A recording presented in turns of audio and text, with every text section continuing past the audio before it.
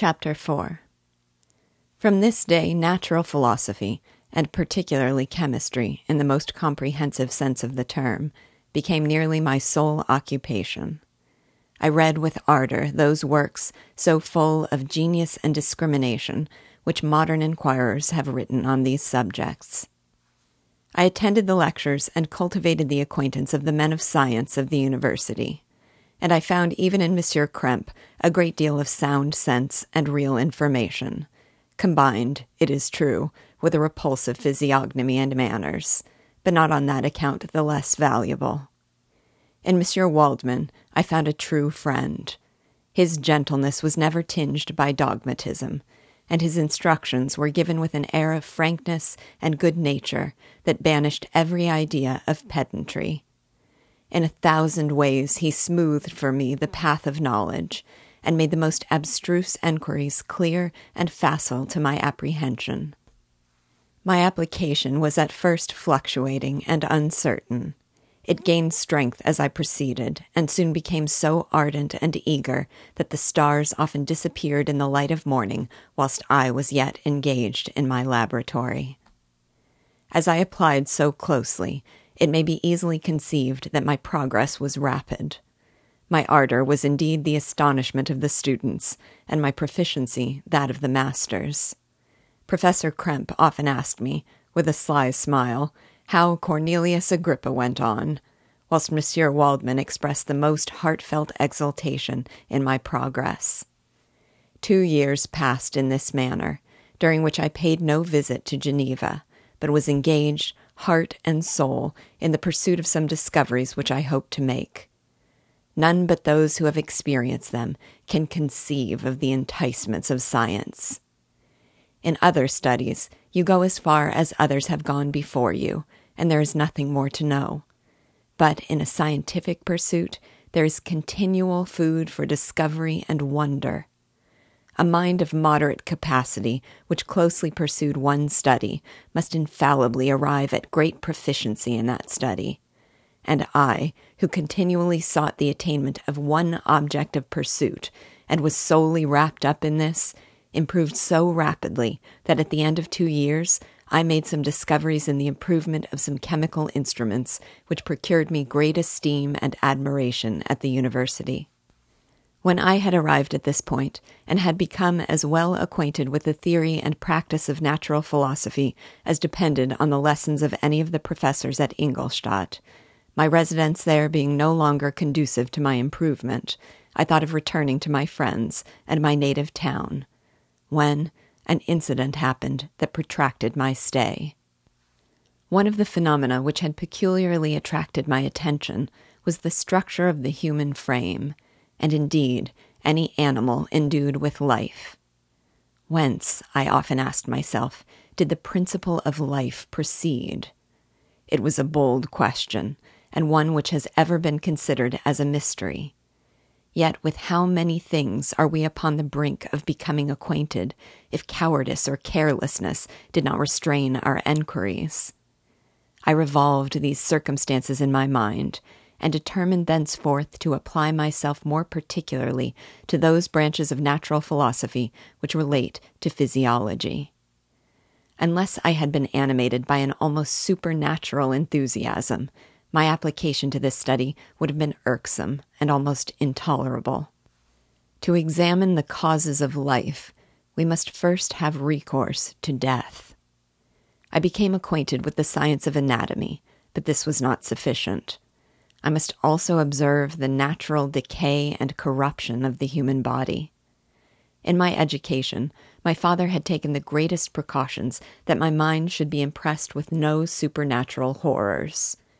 I do not ever remember to have trembled at a tale of superstition, or to have feared the apparition of a spirit. Darkness had no effect upon my fancy, and a churchyard was to me merely the receptacle of bodies deprived of life, which, from being the seat of beauty and strength, had become food for the worm. Now I was led to examine the cause and progress of this decay, and forced to spend days and nights in vaults and charnel houses. my attention was fixed upon every object the most insupportable to the delicacy of human feelings. I saw how the fine form of man was degraded and wasted. I beheld the corruption of death succeed to the blooming cheek of life. I saw how the worm inherited the wonders of the eye and brain. I paused, examining and analyzing all the minutiae of causation, as exemplified in the change from life to death and death to life, until, from the midst of this darkness, a sudden light broke in upon me, a light so brilliant and wondrous, yet so simple, that while I became dizzy with the immensity of the prospect which it illustrated, I was surprised that among so many men of genius who had directed their enquiries towards the same science, that I alone should be reserved to discover so astonishing a secret. Remember, I am not recording the vision of a madman. The sun does not more certainly shine in the heavens than that which I now affirm is true. Some miracle might have produced it, yet the stages of the discovery were distinct and probable. After days and nights of incredible labor and fatigue, I succeeded in discovering the cause of generation and life. Nay, more, I became myself capable of bestowing animation upon lifeless matter. The astonishment which I had at first experienced on this discovery soon gave place to delight and rapture. After so much time spent in painful labor, to arrive at once at the summit of my desires was the most gratifying consummation of my toils.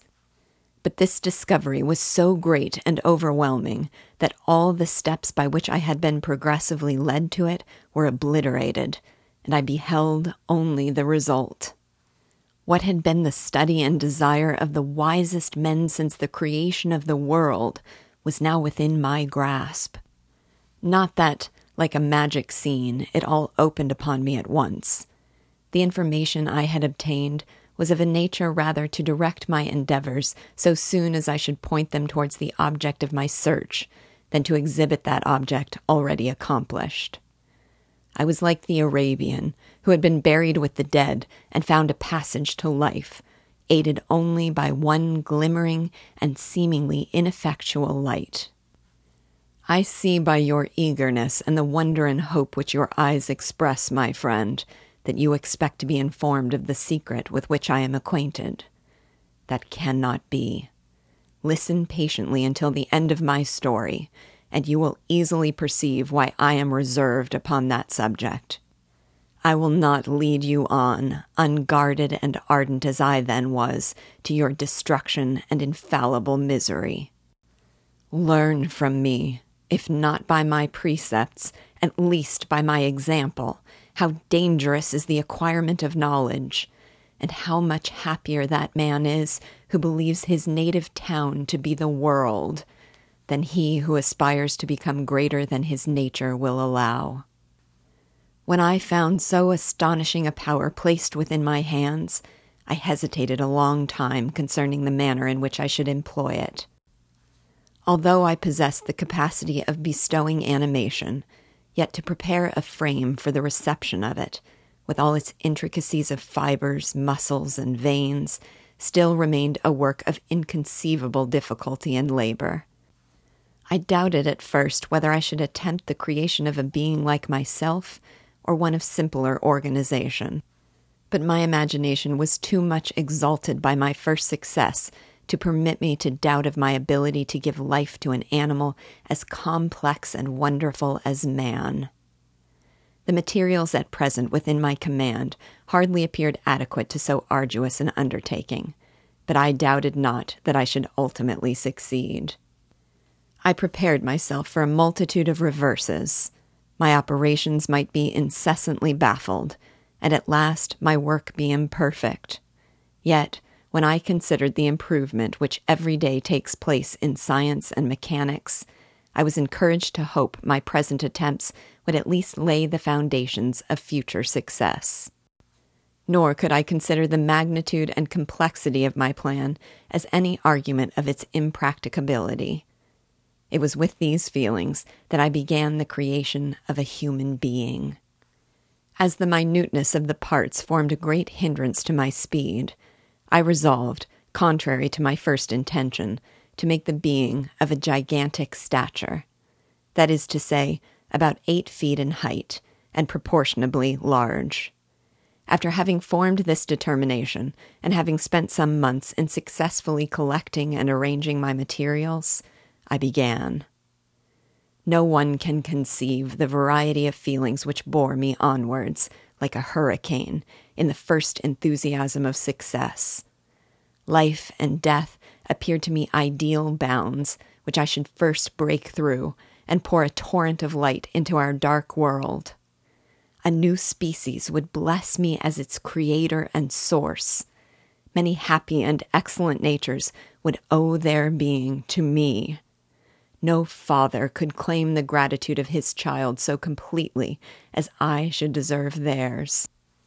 Pursuing these reflections, I thought that if I could bestow animation upon lifeless matter, I might, in process of time, although I now found it impossible, renew life where death had apparently devoted the body to corruption.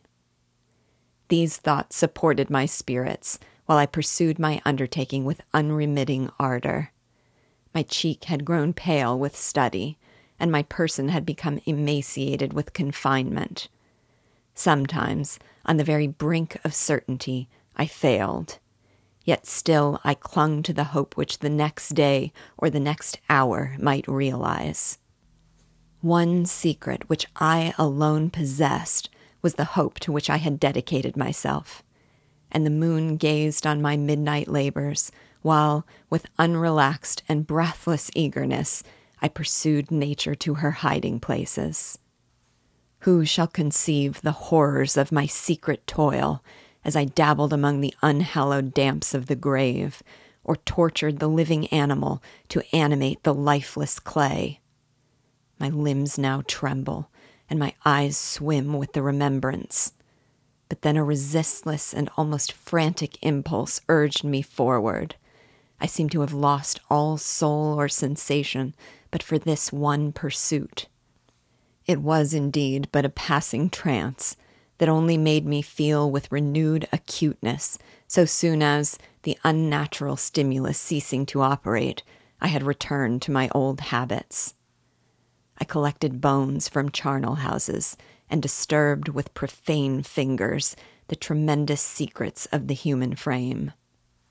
In a solitary chamber, or rather cell, at the top of the house, and separated from all the other apartments by a gallery and staircase, I kept my workshop of filthy creation. My eyeballs were starting from their sockets in attending to the details of my employment.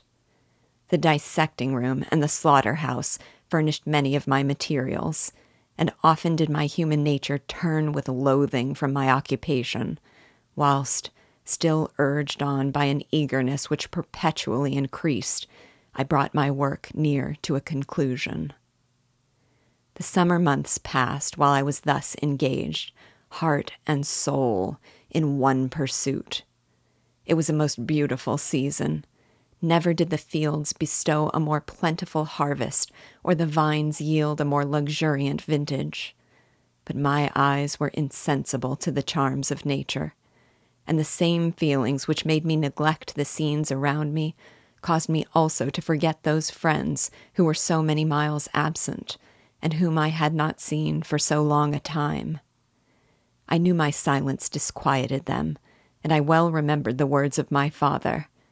I know that while you are pleased with yourself, you will think of us with affection, and we shall hear regularly from you. You must pardon me if I regard any interruption in your correspondence as a proof that your other duties are equally neglected. I knew well, therefore, what would be my father's feelings, but I could not tear my thoughts from my employment, loathsome in itself, but which had taken an irresistible hold of my imagination. I wished, as it were, to procrastinate all that related to my feelings of affection until the great object, which swallowed up every habit of my nature, should be completed. I then thought that my father would be unjust if he ascribed my neglect to vice or faultiness on my part. But I am now convinced that he was justified in conceiving that I should not be altogether free from blame. A human being in perfection ought always to preserve a calm and peaceful mind, and never to allow passion or a transitory desire to disturb his tranquillity. I do not think that the pursuit of knowledge is an exception to this rule. If the study to which you apply yourself has a tendency to weaken your affections and to destroy your taste for those simple pleasures in which no alloy can possibly mix, then that study is certainly unlawful, that is to say, not befitting the human mind. If this rule were always observed, if no man allowed any pursuit whatsoever to interfere with the tranquillity of his domestic affections, Greece had not been enslaved, Caesar would have spared his country, America would have been discovered more gradually, and the empires of Mexico and Peru had not been destroyed. But I forget that I am moralizing in the most interesting part of my tale, and your looks remind me to proceed. My father made no reproach in his letters, and only took notice of my silence by inquiring into my occupations more particularly than before. Winter, spring, and summer passed away during my labors, but I did not watch the blossom or the expanding leaves, sights which before always yielded me supreme delight, so deeply was I engrossed in my occupation. The leaves of that year had withered before my work drew near to a close, and now every day showed me more plainly how well I had succeeded. But my enthusiasm was checked by my anxiety, and I appeared rather like one doomed by slavery to toil in the mines or any other unwholesome trade than an artist occupied by his favorite employment. Every night I was oppressed by a slow fever, and I became nervous to a most painful degree. The fall of a leaf startled me, and I shunned my fellow creatures as if I had been guilty of a crime. Sometimes I grew alarmed at the wreck I perceived that I had become. The energy of my purpose alone sustained me. My labors would soon end, and I believed that exercise and amusement would then drive away the incipient disease, and I promised myself both of these when my creation should be complete.